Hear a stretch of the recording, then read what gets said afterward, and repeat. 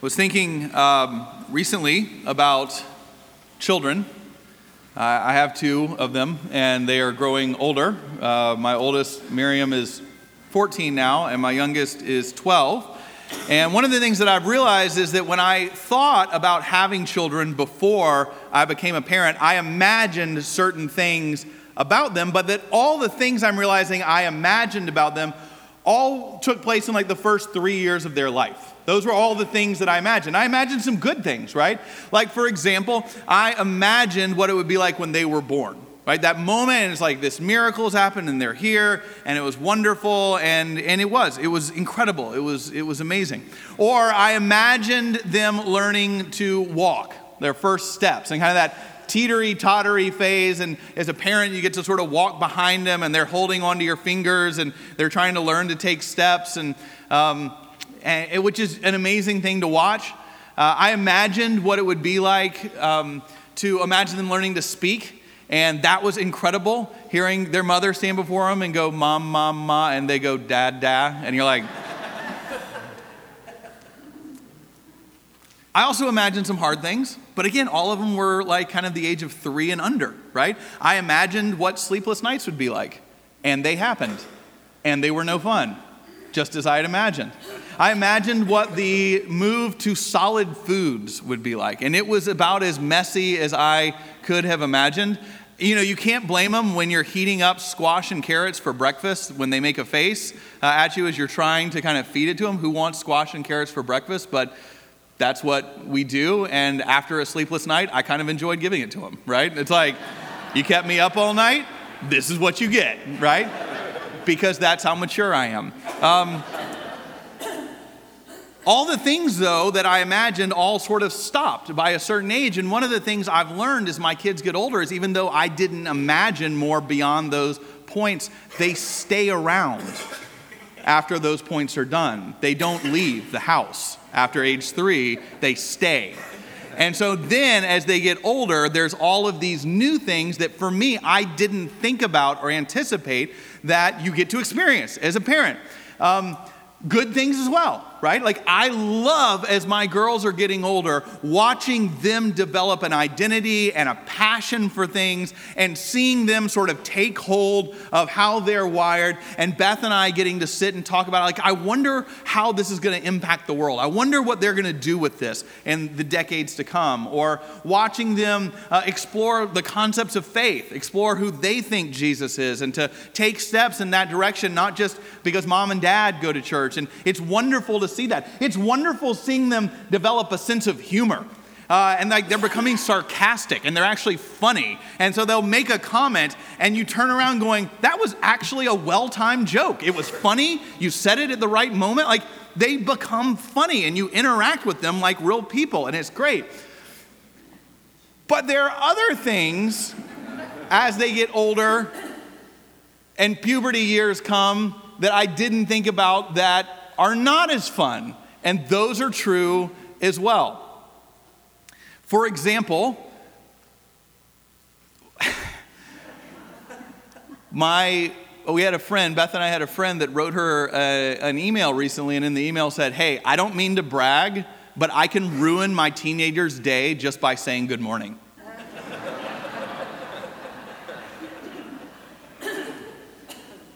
Or something that has been an unexpected challenge has been watching my daughters as they get older realize that the values and the practices that we talked about in our family aren't how other people act.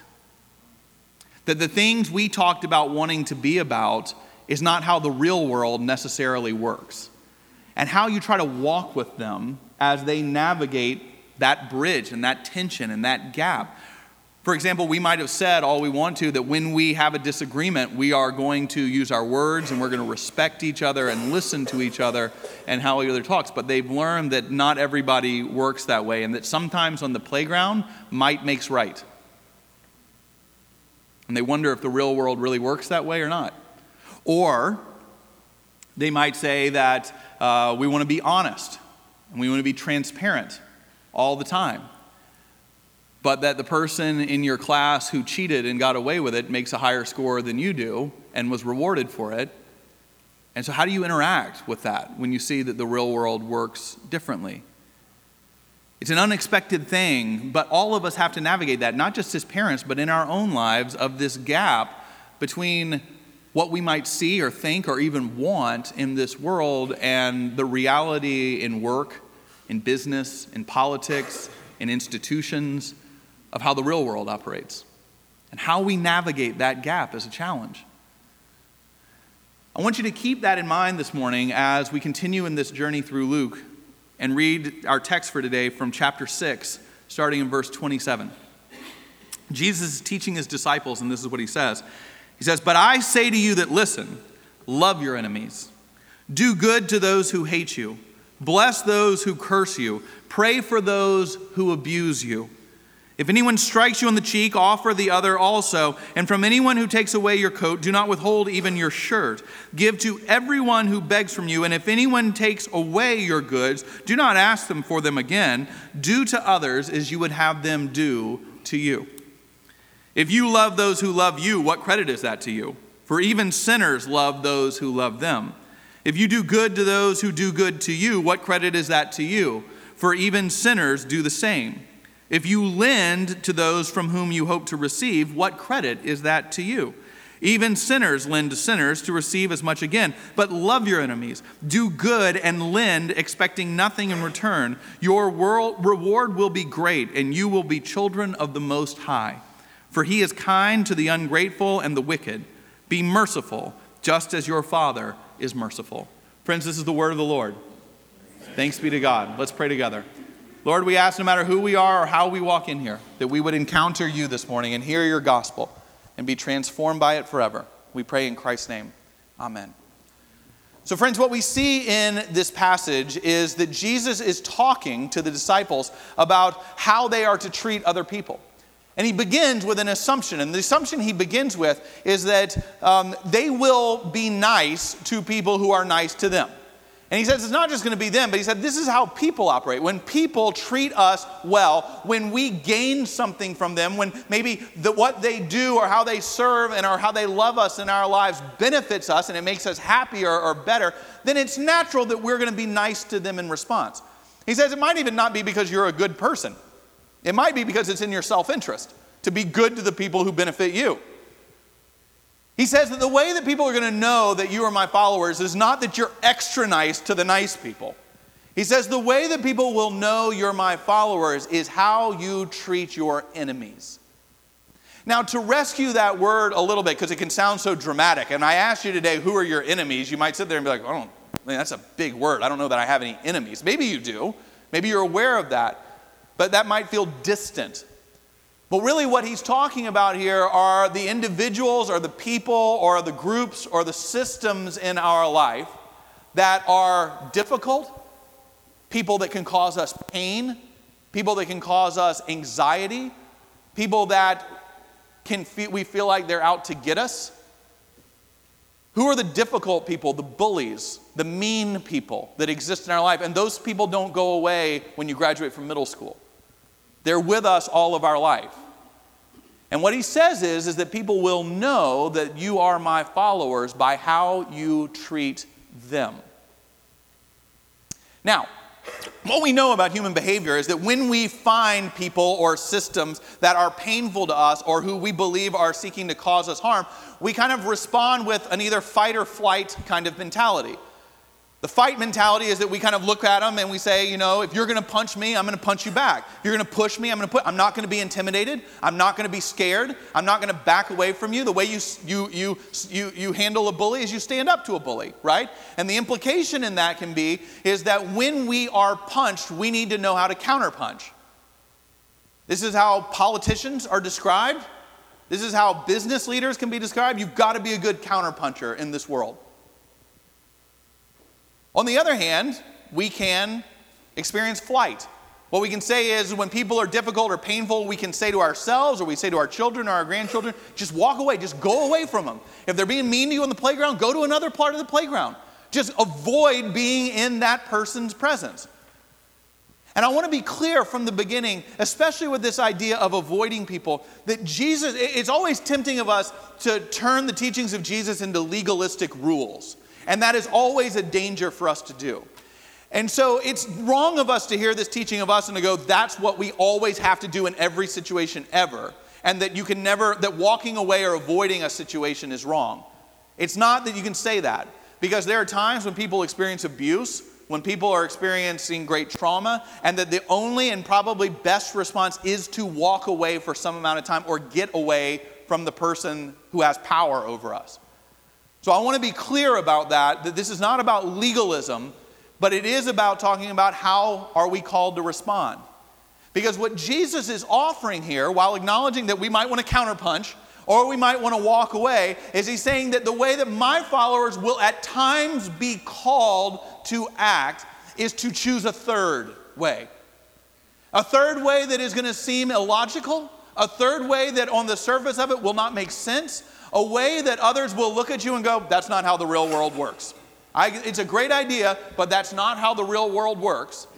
And that the third way is to stand in the presence of your enemy, the one who hurts, the one who causes us pain or difficulty, to allow them to tease or to hurt or even to hit, and that we don't walk away and we don't counterpunch or cut down in our own way, but we respond with mercy. We respond with forgiveness. We respond by praying. We respond by when one cheek is struck, offering the other cheek as well. And then the next day we show up and do it again. We don't back down. We don't walk away. Now, why in the world would Jesus say that if you're my followers, this is how you're going to be known, is how you respond like this? Why would Jesus call it? It is an illogical way of being. And make no doubt about it, it is a hard way of living. And when I say that this is a hard path, I don't mean like, oh, it's going to seem scary, but then you try it and it's really exhilarating and it works out and everything's okay. No, this way of living is hard and it will cost us. But the reason that Jesus calls us to this is for the same reason that Jesus calls us to everything. And that is that it is in this kind of response that the world changes. This is how systems change and people change and lives change, is through this difficult response that may cost us a great deal. And it will never feel convenient or easy. You're never going to feel like doing it. If you wait to feel this response, we'll never do it. But the call today is there. And we might hear that and we might respond in the same way that my children are trying to figure out how to respond. It's like, is that real? Like, are you actually asking us to do this? Because that feels like the kind of thing that a spiritual person is supposed to say, and we're supposed to sit there and go, yes, that's very spiritually deep and feels powerful. I will offer the other cheek and pray. And then I leave here and I realize that the world doesn't actually work that way. Like, how do you navigate that gap when we see, and when you have people, leaders telling us, like, you cannot build a system. You can't run a church on those principles, much less a government. Can it work? Well, let's take some examples and to look at this. Let's look if this call is exactly how God can use this to change the world. And first off, let's look at the life of Jesus to see if it worked. Right? Jesus is our leader. Jesus is the one who teaches this. He's the one who calls us for this. And leadership is not about telling other people what to do. Leadership is about doing something and then inviting others to come do it with you. Jesus is not a leader because he can give a great sermon and say this. The question we have to ask as we're following Jesus is, does Jesus do this? And do we see the change and transformation that happens if we live this out as well? And of course, the answer to that, friends, is yes. And we see that in so many ways in Jesus' life. But most importantly, we see it through the cross. What we believe is the central act in history. What you and I believe is that it is in the cross that we see Jesus' teaching here in Luke 6 lived out. That he didn't run from the authorities, he didn't run from conflict, but he also didn't counterpunch. But that he stood and lived this out, and our world has never been the same since then. God changes the world through people who act this way. We saw this, and I got to experience this personally when I went to the Holy Land while I was a seminary student. And while I was there, one of the most powerful places I went was Gethsemane, the place where Jesus is praying with his disciples when the lynch mob comes and arrests him. And he knows what's coming. And as he says, he kneels in Gethsemane on the Mount of Olives outside of Jerusalem. He prays in great desperation. And he says, Lord, let this cup pass from my hands, he says, but not my will, but thy will be done.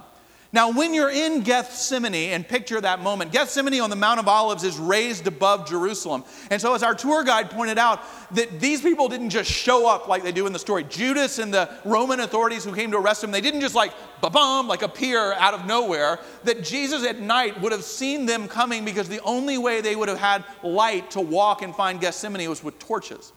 And so he would have seen this crowd while he's praying this prayer coming closer and coming closer and coming closer. And he knows that torture and death are what will follow. And yet when they arrive, he does not run. And it would have been simple because he knew where they were. He could have, as our tour guide said, just stayed ahead of them on the Mount of Olives, cross over the Mount of Olives, go into the wilderness. Jesus running would have been easy to do. He doesn't do that. But when also they arrive and try to arrest him, one of his followers, as you remember, pulls out a sword. And Jesus tells him to put it away, saying that those who live by the sword will die by the sword. He chooses this way to respond. And as he is whipped, and as he is flogged, and as he is nailed to a wooden cross and put up for people to mock while he dies, he prays. He asks for forgiveness. He shows mercy.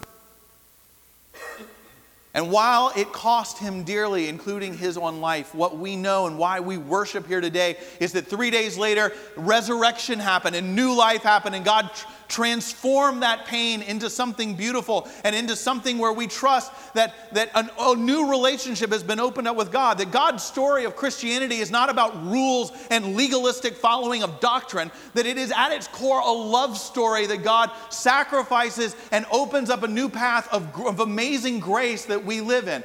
Wholly unique in this world, that message. It changes the very nature of the relationship between the Creator and the creation, and it allows us to live with hope. Does Jesus living this out bring cost to himself? Absolutely, and to his followers. Like it change the world? It absolutely has forever. Now, you might be sitting there going, well, yeah, it's Jesus, right? He's like fully God, right? Like, of course he can do it, but does it actually work in the real world beyond that? And there's no more important weekend when we remember that it can work than this weekend. When we remember the life and the ministry of Martin Luther King Jr. We are going to be told this weekend and tomorrow on his holiday that Martin Luther King was a really great civil rights person who believed in human rights and was a good speaker and just inspired people. And that is a gross reduction of who he was. Our culture wants to separate him from the philosophy and spirituality that led them because it's comfortable that way and it's safe that way. Martin Luther King and the civil rights movement was bathed in the gospel. And we can't forget that. It was bathed in Luke chapter 6. It was bathed in the idea that unearned suffering, as King said, is ultimately redemptive. And that it was in living this out and asking others to live it out as well that our world changed. That as he said, we're going to be having people, when we sit on a bus or try to vote or go to school, and people are going to taunt us or have violence upon us or all different kinds of things, our response is neither to counterpunch, but we also will not run. The civil rights movement, the way that the leaders talked about it was that it was a campaign in different cities. There was a campaign in Chicago, a campaign in Birmingham, a campaign in Albany. That's a term of war.